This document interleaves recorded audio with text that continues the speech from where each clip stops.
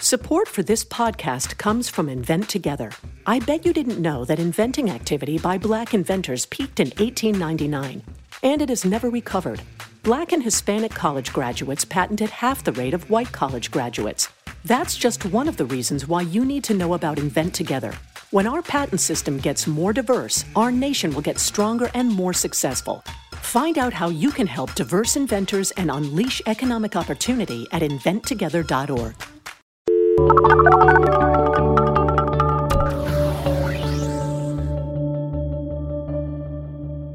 Hi, and welcome to The Pollsters. I'm Margie O'Mara, Democratic pollster with GBA Strategies. And I'm Kristen Soltis-Anderson, Republican pollster with Echelon Insights. Each week, we bring you the latest polls driving the news in politics, tech, and pop culture. We have the biggest poll of them all today. The only poll that matters is the one on Election Day. That sounds vaguely familiar. We had Election Day yesterday. Yeah. It is 8 a.m. the day after. We are still counting votes in some places. The House, as of press time, and by press time I mean my Uber ride over here, I think Democrats had 26 pickups in the can, with a bunch still on the bubble, potential to break their way, but like it was still too close to call. Right. I think I was looking at Vox on the way over. So Democrats will certainly take the House, and it will most likely be by a touchdown or two. Meanwhile, Republicans really sort of surprising, not just holding the Senate, but actually making some pretty significant gains there. So we're going to discuss, did the polls get it right? Margie, what grade do you give the pollsters? Not us personally, because we always get an A. What grade do you give the pollsters? I feel like globally for last night. I feel like the pollsters should get an A of some kind, I suppose. I mean, I think that obviously there's still some stuff that's happening, right? Not everything has been counted, not everything has been called, not every pollster, did everything exactly right. But I think, and I do want to look a little bit at the upshot relative to final accounting. However, the basic sense of what was going to happen happened. I mean, I think we should have expected, and we tried to expect, although nobody wanted to really fully emotionally expect what happened. But I think people expected Democrats to win the House and Republicans to do well in the Senate, and for Democrats to make some gains in state chambers, in gubernatorial races, and in legislative chambers. And that's what happened. Yeah, the forecasts this time around had, I believe 538 was somewhere in the neighborhood of 85% chance that Democrats would take the House, and that's what happened. And it's likely that it's going to be by 35-ish seats. Like a low to mid-30s. Low to mid-30s, which is pretty much what the forecasts said. And then the Senate, 85% chance going into election night that Republicans would keep or gain. That's what happened. But I give the pollsters, again, not us, but pollsters globally, I think a C+. Whoa. In part, and again, this is I'm not looking at the House races alone, but if you think about it, we are going to be stuck answering questions about Florida, about Indiana, about Missouri. Like, there are a handful of high-profile races, some of these Senate races where, so I've got the Real Clear Politics polling averages pulled up here. If you look, the Real Clear Politics average in the end had Gillum by 3.6. The four sort of major-ish media polls, you had Quinnipiac with Gillum by 7, St. Pete polls with Gillum by 5, Emerson with Gillum by 5. And again, in this race, it's talking about the governor's race, but tracked pretty closely with the Senate race, where you also had NBC Marist having Nelson by 5. And that's not what happened. That was 6 points off. And you, as pollsters, we can argue, within margin of error, margin of error is going to be plus or minus 4 points. Right. And that's for both candidates' figure. So technically, if you find Gillum plus 5, that could mean as far as, DeSantis by 3. And so you can make these arguments that it was within margin of error, but I think people outside our industry just don't care. And so we're going to be stuck. And also it's because the places where the projections were pretty right, like I mean, if you looked at Cook Political Report, like their analysis was pretty dead on. Like the races that were toss-ups were toss-ups. Slightly more than half of them broke to the Democrats, that sort of thing. Right. You know, those projections were all right, but the big marquee races, people are going to go, oh, how did Beto O'Rourke get so close? You guys missed that. You said he didn't have a chance. And I still think that the polls were not as off as is going to be sold, but we're still going to be answering tough questions, I think, about Florida. In Indiana, you had Mike Braun winning that race by almost 10 points, and the Real Clear Politics average had Donnelly plus 1.3. Like, that's big. Yeah. That's a polling miss. But in Texas, though, okay. Well, yeah, Missouri's another one where you had, the final polling average. I mean, it kept being tie. You all clearly the way had along. a better night's sleep than I have. Yeah. Sorry, breaking. All right, go continue. I also, you proud. I did no booze last night. I had hummus. Yeah, no. Hummus and pita chips. So this is all now coming very, very clear and how our evenings differed. Okay, continue. Keep going. I was eating health food. I'm like, well, wait, what time is it? Okay, keep going. You had Josh Hawley win by 6, and the polling averages showed that it was going to be Hawley by 0.6. So I think in some of these marquee Senate races, you did have the polls underestimate Republicans by a good 4 to 5 points. So was there and I guess if you have Indiana, if you make the case for Indiana and Missouri, then it's not like a Bradley or Wilder effect in Florida, which I think some might want to say that people aren't going to be truthful. The Bradley effect and the Wilder effect is this sort of that predates the shy Trumper theory, which is that respondents don't want to admit how they're going to vote, especially if they feel social pressure to say that they are going to vote for a minority candidate. That's a little bit different than shy Trumper, but of a piece, it's similar. But if you make the case that there was polling error in Indiana and Missouri, that that's probably not what was happening. I mean, it's not a shy Hawley voter or a shy Brown voter effect. That's probably not a thing. And I would also say a part of the reason why I say C+ is that my sense is that a lot of private polling was different. So I had been being from Florida, I had been talking to folks involved in the races down there. And they had sort of always been telling me, like, this is a lot closer than the public polls have it. Like, Marist and Quinnipiac don't know what they're talking about. And I trust my friends. I don't think that they're spinning me, but I don't know what their pollsters are using for their models. Even with public polls, you can kind of know what their sample looks like, but you don't totally know what all their assumptions are. And so when you've got one person saying, our model shows Scott by 1, and you've got NBC Marist saying, we've got Nelson by 5, you're like, all right, well, let's see how this goes. And so you can't say categorically that polling is broken if the private pollsters who are really working to get this right and very well resourced are still doing so. But I still think even though the polls generally guided us in the right direction, there are enough high-profile races that you and I are going to have to be defending the polling industry for the next 2 years, fairly or unfairly. I would say perhaps – I mean, I hear what you're saying. I would say perhaps – I mean, Texas, for example, Texas was one where, the polls show that Cruz had the advantage. People wanted to believe in Beto. Mm-hmm. The polls – I mean, if you look at the RCP polling average, it was all the final polls showed Cruz up.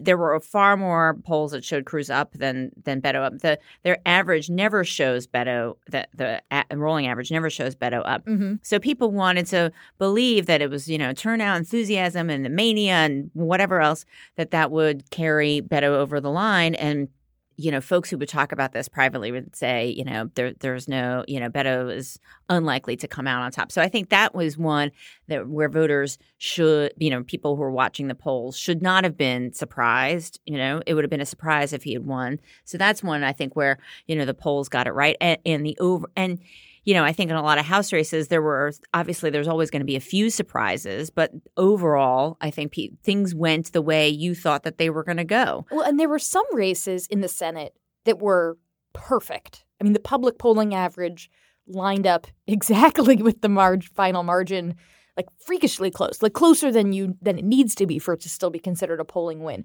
In North Dakota, you wound up having Kevin Cramer. He wound up winning that race by, and I just had this pulled up, 55 to 44.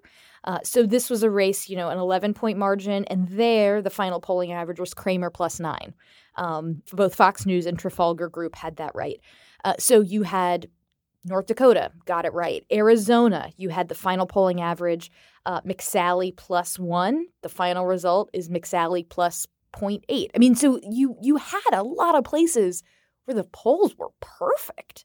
But I just think there was – and I also think that this is like media narrative building. And I think part of why, even though Democrats had a very good night in the House, you have this – it was a split decision. Oh, did Democrats underperform? Because Florida happened so early and was such a surprise and such good news for Republican that sort of sent, in scare quotes, the narrative in one direction from which it never really recovered. Yep. Even as the hey, Democrats got Nevada, or, hey, look, they're flipping Oklahoma 5. Like, even as all that stuff was happening, the this is not a wave train had kind of left the station. And I think it's fair to say that this was not a tsunami, and maybe some folks were out over their skis in predicting it. Yes, I think that's totally fair to say. And I think, if you were looking for something to be happy about on either side, you could find it. Yes. And you can find – so if you are a Republican who believes that the Trumpist direction of the party is potentially disastrous for 2020, you need look no further than Republicans getting wiped out in the Texas suburbs, right?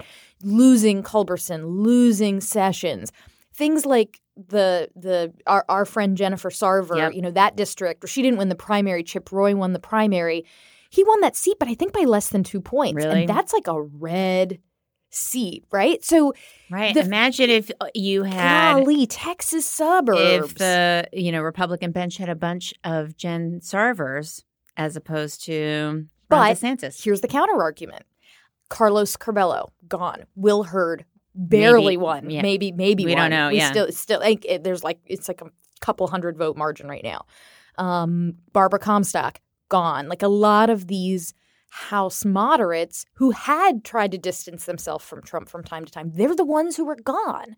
Meanwhile, Ron DeSantis, who gave Trump a bear hug and made that ad about his kid reading, wearing a MAGA hat, he is now going to be governor of Florida. So if you are a Trump fan, you can really argue that in the Senate, where people ran the Trump playbook, where Martha McSally, who had been a critic of the president, suddenly becomes a big MAGA fan and hey, she appears to have pulled it off. This is a bit of a choose your own adventure result, at least on the Republican side. Yeah. But I think in the end, the being more like Trump was the right strategy narrative is going to prevail. I mean, but didn't the Democrat win in the South Carolina House seat where Mark Sanford was primary? Katie Arrington did not. She lost that race. Yeah. And then if you look at Adam Laxalt, who was running for governor of Nevada, he lost. He was like a junior Trump. Chris and Kobach Chris Kobach. I'm building up to that. Sorry. That's okay. I was on the Laura Kelly team. I'm incredibly happy to be part of the fantastic woman-led Laura Kelly team, and Chris Kobach, who is, very similar to Kemp and DeSantis and Laxalt. And they have been on the Trump train. They were first in line when, the people who were first in line at the Acela, they were first in line for the Trump train. They were right there for early boarding, pre-boarding. They are right there.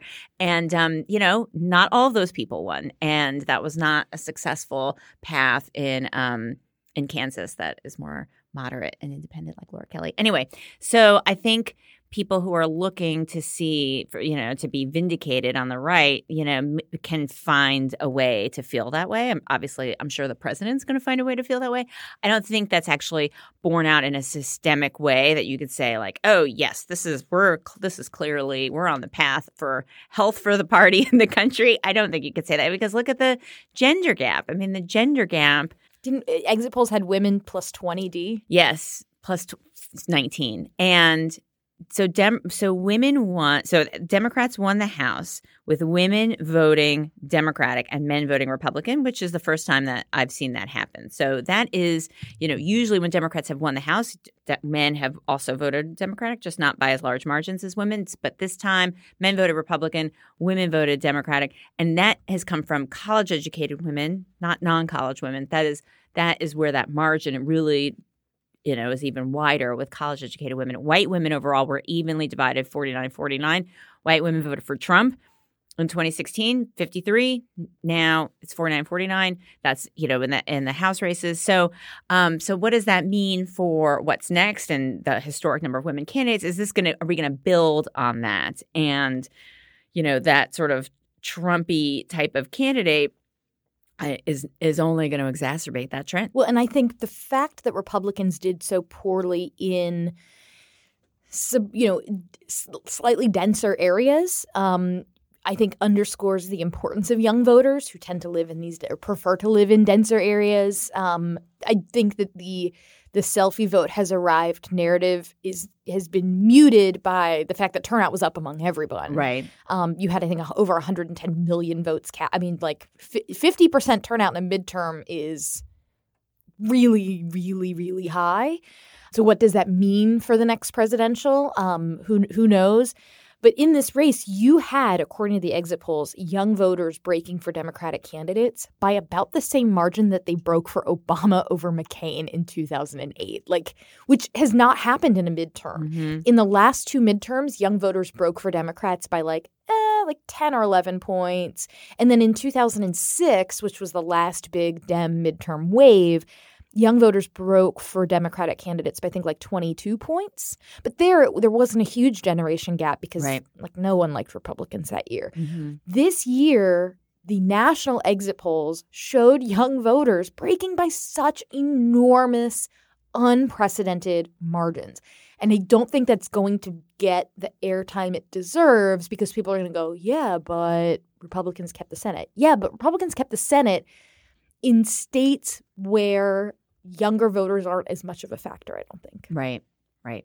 Yeah, so we'll see. I mean, when selfie vote 2.0 as a concept emerges. Yeah, you and my literary agent. And now, are there Republicans right now, just sort of going through the selfie vote? I assure you that's not happening. Oh my goodness. Quick, get me that selfie vote off the shelf. And I'm doing kind of a thing of which I hate, but I'm doing it for comedic effect, just for Kristen and Richard, licking your finger to turn a page, which I just I cannot stand when people do that. I don't know why that bothers me. So anyway, that's how I envision a variety of Republican operatives now. and they're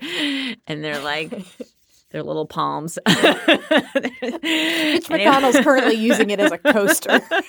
Let's be for real. Hey, maybe one of the 85 lessons from this election cycle is we should be, reaching out to younger voters more. Yeah. Well, or maybe we should just build our base only in states where the population is getting older and older. You choose. So, I mean, we are going to be engaged in the world of rank punditry for the next. I was going to say 24 hours, but more 20. 10 minutes. I got 10 minutes. 20, I was going to say 24 months. This is the song that never. How much more of this talking? I am laughing though at so I'm doing a thing on the BBC later today, and I did my pre-interview this morning because in the UK, texting me at 5 a.m. U.S. time is lunch for them. It doesn't seem like a big deal. I did this pre-interview where half of the questions were about 2020.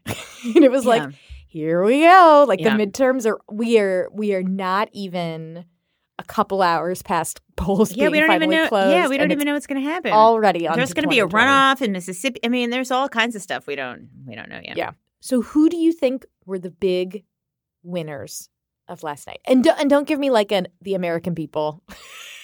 No, I mean, people are still divided. I wasn't going to say the American people. Of course not. I know you better. I'm just saying. We're all still incredibly divided. That's not, that's still true. I mean, I don't know if I don't know if there had been a really massive decision one way or the other, if that would have been less true.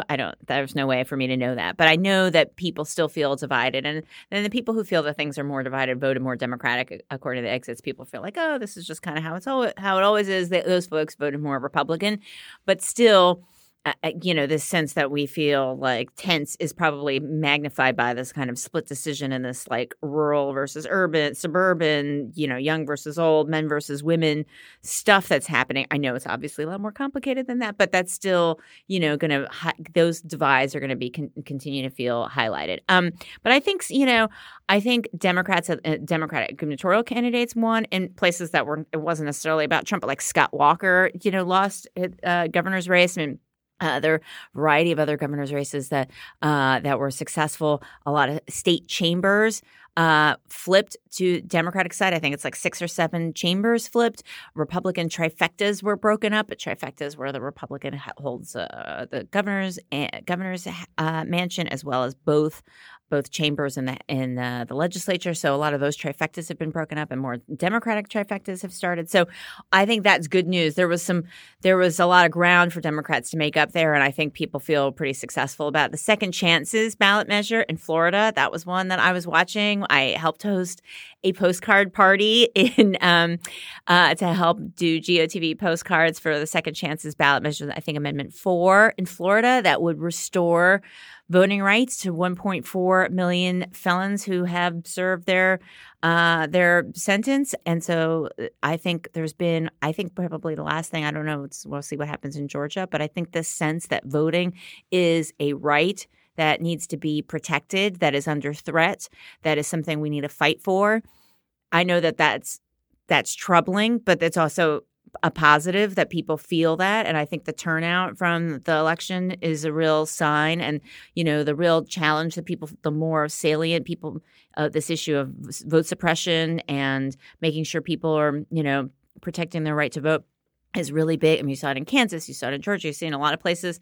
I think that's something Full Frontal, the Samantha Bee show was like retweeting vote suppression stuff and had like a map showing where there were people complaining about some sort of voting issue in their state. I mean, this has really become quite a big issue and one that people feel they need to fight for. And I think that's an important outcome, glass half full, glass half empty, that we need to revisit it. But it's still, I think, an interesting part of this. I will say, now I'm going to use the who's the winner last night, the American people answer. When I say turnout getting as high as it did, like, good job, America. We can always do better. 50% turnout is abysmal if you go to a country like New Zealand where they like freak out if it's only 74% turnout. But nonetheless, a lot of you guys voted. And that's wonderful. So probably all of you guys listening to this show. Yeah, voted. I would bet you the voter turnout from our listeners is pretty high.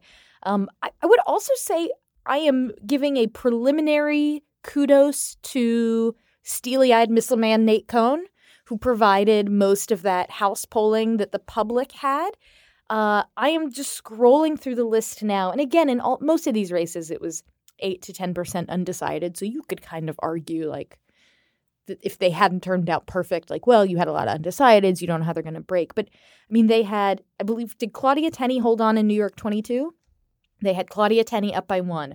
Faso lost in New York 19. They had him down by 1. Barr, didn't he squeak it out against McGrath? I think so, yeah. They had that race tied. Did Alyssa Slotkin win against Bishop in Michigan 8? I feel like Bishop hung on there. That was one where they had Slotkin up by 7. She won. She won? Yep. Okay. By how much? 4 points. Okay. So another one in the good job, Nate Cohn. They had Steve King holding on. How did Washington 8 turn out? I don't think they've called it yet. Okay. But they had Lucy McBath up a couple, and she's up not a couple, but she's up by a little bit. So I don't think they've called that yet. They had Underwood beating Holtgren in the Chicago exurbs. Here they had Brett trailing Spanberger by 2, but that's pretty close. And it also didn't account for the For surge, Margie and Lucy's GOTV. Surge of every freaking person I know in D.C. who's a Democratic operative getting in the car and driving down 95. I know. Where like, so that was where I did my GOTV with Lucy, and like somebody like I posted on Facebook, unbeknownst to Lucy, if you see her, do not tell her anything you've seen about that I've ever tweeted or put on Facebook. I know I got in trouble for that one. I'm like always behind her, like, no, don't say that. You saw like she asked me yesterday. She's like, why did you tell Elliot's dad about my question about the parties? I was like, I should not tell you that. I told actually the entire world, not just Elliot's dad, but okay. Anyway, yeah, Abigail Spanberger, she was a crowd favorite for sure. So I think that was probably in no small part, maybe perhaps boosted a little bit by the influx of DC folks who are, really rooting for him. Yeah. So, I mean, these results, just as I'm scrolling through, look pretty right. They had, in Iowa 3, Cindy Axne, I think. Cindy Axne up 2 over Young, which she wound up prevailing. You had in Utah 4, McAdams and Love tied. And I think that race still has not been called. Maybe not. I don't know. When I went to bed, it hadn't been. I have not looked it up yet. One surprise, they had Donovan up over Rose 44 in that Staten Island, New York 11 district, which is not how it panned out. But you're not going to get them all. And like the fact that I'm looking through this list and I mean, close races were pegged as close races. And in a lot of cases, even in the close races, they got it right. Like, it looks kudos to you, Nate Cohn. It looks like AP is calling it for Mia Love, but 68% reporting and she's down, so I don't know. They had Harrell up by 1 in New Mexico 2. They had Roscom losing in Illinois 6. They had I think they had Rodney Davis winning by 4, which he wound up losing. Isn't that right? Sorry, we obviously prepared greatly. And by prepared, I mean like slept for 3 hours. Rodney Davis won. Okay. Well, he in this poll shows him winning by 5. So the record that these polls had was pretty darn good. There are a handful where they're off by a little, but I'm also realizing like I'm scrolling through and I'm now down like, oh, okay, Virginia 5. They had Coburn up over Riggleman by a point, but this was a poll that was in the field in mid-October. So like at a certain point, you stop being like, oh, you're responsible for having exactly pegged the margin because like weeks passed between the end of the poll. Yes. Anyhow, I'm trying to just say I was a skeptic of I thought you were grading the pollsters a C. I am C plus, and I am still grading the pollsters broadly a C plus because we are going to have to deal with the headaches from the big Senate misses. Yeah. And which then sort of made this, that's just the thing we're going to have to deal with. So it's like I'm taking off a point for pain and suffering. Like you guys are going to make me have to defend this industry. And everybody's going to be like, but you guys said that Andrew Gillum was going to win. Like that. That's my life. Not me, guys. That's my life for the next 6 months until we forget this midterm. Actually, 6 hours until we forget this midterm when we're on to the presidential.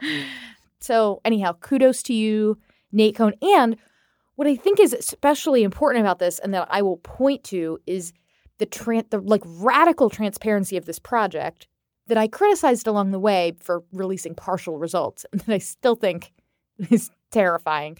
But the fact that they were saying, look, this is how many phone calls we did to get X number of responses was super, super valuable because it shows just how berserk it is that random sampling still kind of works. Yeah. Like it seems like bizarre voodoo magic. Yeah.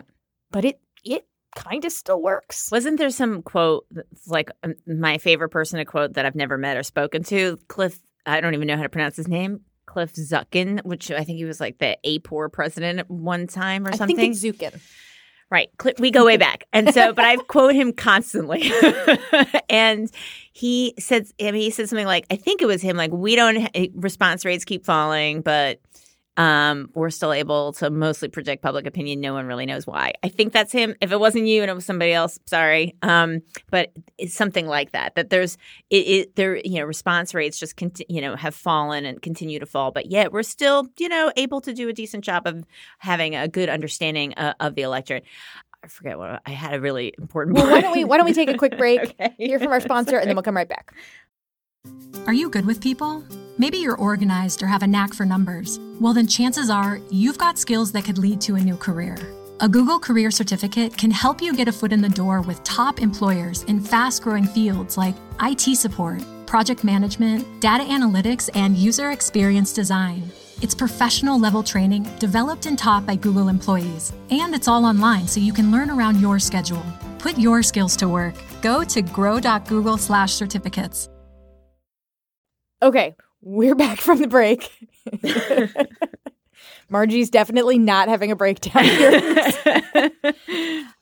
So as we're sort of wrapping things up, I mean, there was a CNN segment the day before the midterms where a friend of the show, Mary Catherine Ham, was on, and the panel became like a let's trash on the pollster. Again, not us personally. Right. The pollsters globally, Yes. As a group. And in that discussion, it was very funny because nobody really liked pollsters. Mary Catherine pulled I have lots of friends who are pollsters. Some of my best friends are pollsters. Some of my best friends are pollsters. But Bakari Sellers, who I love, I was like watching the segment, like with my hands over my face, like, please, nobody say it. Nobody say it. And he goes, I've never been polled. And I was like, no. Yeah. I love you, Bakari. No, don't use that argument. It's just, it's funny. I mean, But we're gonna hear a lot more of that. Yeah, I know. It's always a thing where if you really know a topic and then you hear people talk about it, cover it, you're like, you're missing some facts. You're missing some stuff. So sometimes, now there's a whole industry of people who cover polling, but there are lots of people who talk about polling who do not cover polling as their day job, and sometimes they lapse into these kind of polling myths. I wound up grabbing the Pew Research Center FAQ, unlike because the first question in the FAQ is like, but I haven't been polled. How do the polls work? And it's this beautifully, simply written thing. So I just tweeted that. I think that was helpful to many people. But that's, And Pew does those great videos about methodology, which great videos about folks should check it out. That would be, where people have asked us to do that. We're probably not going to do that. Pew is doing it, so you should check out what they've been doing. I mean, I think polling aside, here's the other thing I want to talk about too, which is, and I think this will be part of there'll be a couple things in terms of the narrative that emerges. And one is, using polling to try to figure out why people voted the way they did, what drove them, what mattered to them. And we've talked a lot about – and the exit polls are just a poll, and it can't get the full complexity because they have to be kind of short and brief and easy to replicate and consistent across states and all that jazz. But they did show something that we've talked about a lot on the show, which is the importance of healthcare and the importance of the issues that really matter and what, Democrats were running on. Democrats were running on healthcare. Healthcare was a top driver. People who said healthcare was important were more likely to vote Democratic. Also, gun policy. So they have gun policy as one of the questions, one of the reasons, one of the most important issues that you could vote on. And that was, there was, I think it was 10% in the national exit polls that said gun policy. And those voters were disproportionately Democratic. The folks who said gun policy mattered to them were disproportionately Democratic. That is, a new phenomenon from this election cycle that guns is a positive for Democrats. That is like upends, decades of conventional wisdom. It didn't have to be that way. Now it's not that way. And that, I think, is a real tribute to all the activists out there, citizen activists and leaders and people who've been sort of putting in kind of long, patient work here. So I think that is a real clear winner and good outcome from this election. There is lots of good stories on the Democratic side. I know people are bummed about some of the, races that people spend a lot of time following. I mean, that's, I think, an interesting issue. Like, why do we spend so much time following like 2 or 3 races? I mean, I know why, but there were so many other stories to tell. And there's lots of content, lots of places people can go get all those stories, but you end up kind of focusing on a couple that drive the whole national thing. But there are so many good stories to tell on the left that I think people can find a lot to be really excited about. And gun policy is one of them. Can I give you a presidential tweet update? Cool. Yes. Buckle up. Ugh. In all fairness, Oh, God. Nancy Pelosi deserves to be chosen as Speaker of the House by the Democrats. If they give her a hard time, perhaps we will add some Republican votes. She has earned this great honor. ! Thoughts? That seems like more like, I mean, I don't want to say Six-dimensional chess that's actually checkers? No. No. I mean, it just seems like more tactical than his usual, like belch of a tweet. You know? Like, I got another one. Like, it's not, I mean, yeah. Stand by. I got another one. To any of the pundits or talking heads that do not give us proper credit for this great midterm election, just remember 2 words: fake news. I did not make that up. Of course you didn't make that up. This is my screen. That is really what is occurring. Yeah. That's funny. I mean, sure. Okay. I mean, what is proper credit? Who's the judge of proper credit? I'm giving you proper credit of no credit. That's maybe you could say that's proper credit. Would he like credit for losing the House? Because I was sure waiting for a Twitter dart to get thrown at Paul Ryan. I guess maybe he's saving that. It's It's not even 9 a.m. So that's true. The morning is young. It's not even 9 a.m. Yeah. So this is a segment that is, despite having tons of new data, we don't have new polls. I mean, we've discussed the polling accuracy, but there's still a lot of races to sift out, a lot of data to sift through. Yes. So come back to us next week. We'll have had a chance to really dig in a little more to the what the heck happened question.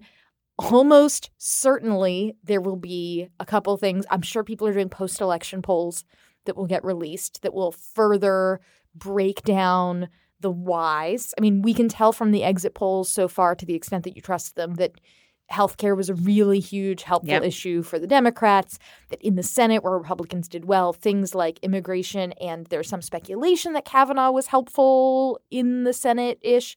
We'll be able to tease a little more of that stuff out. It's hard to – I mean, look, my just 2 cents on that is can you really tell from the self-report of people who are Republicans? I mean, you know, these are people who most likely self-identify as Republicans.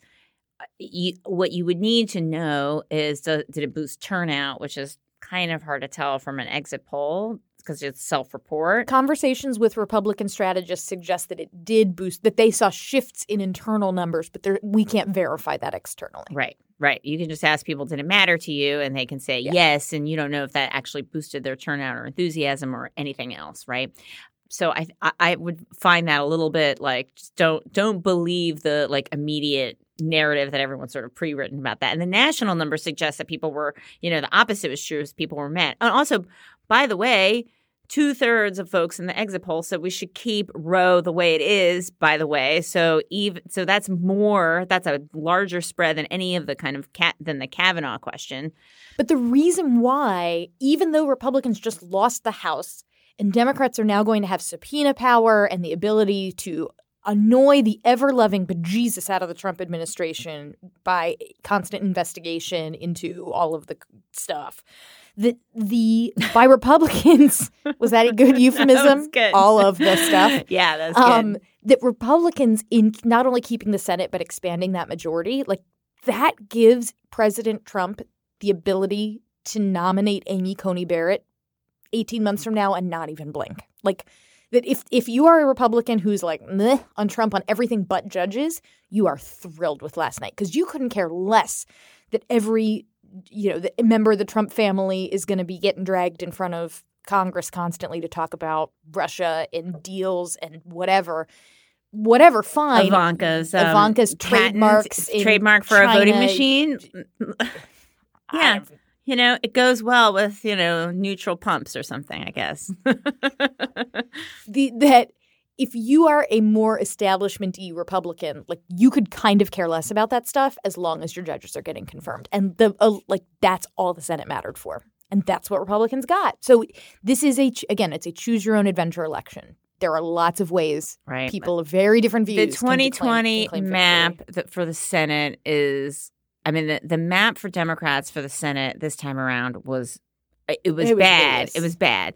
You had a lot of, you had Democrats in states who, even though they were used to running in red states, they were states that went double digits for Trump, lots of them. In 2020, there are Democrats running in states that voted for Trump, but by smaller margins or more purple states who have more recently voted for Democrats, like Colorado and Iowa and so on. So we'll see. North Carolina, et cetera. Yep. We will have a lot of post-election polls, I suspect, next week. We have one that is being released today. It's embargoed by noon, but Richard says this is going out at noon anyway. So we are meeting the embargo, and it's a poll that we did, our firm, for the group J Street of Jews who voted, self-identified Jews who voted in this election. And one thing you folks should go take a look at it. We'll put it in the show notes once it goes live. I left the office late last night. I came back in this morning and people were still there working on this.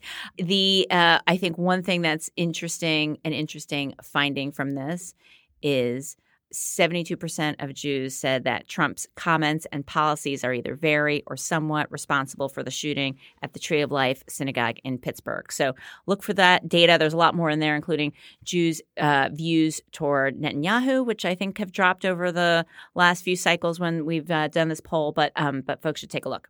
Well, thanks, everybody. If you want to find us, you can find us on Twitter at the Pollsters, individually at Margie O'Mara and at Soltis Anderson at www.thepollsters.com, or on Facebook, where throughout the week we will post links to the stories we think y'all want to talk about.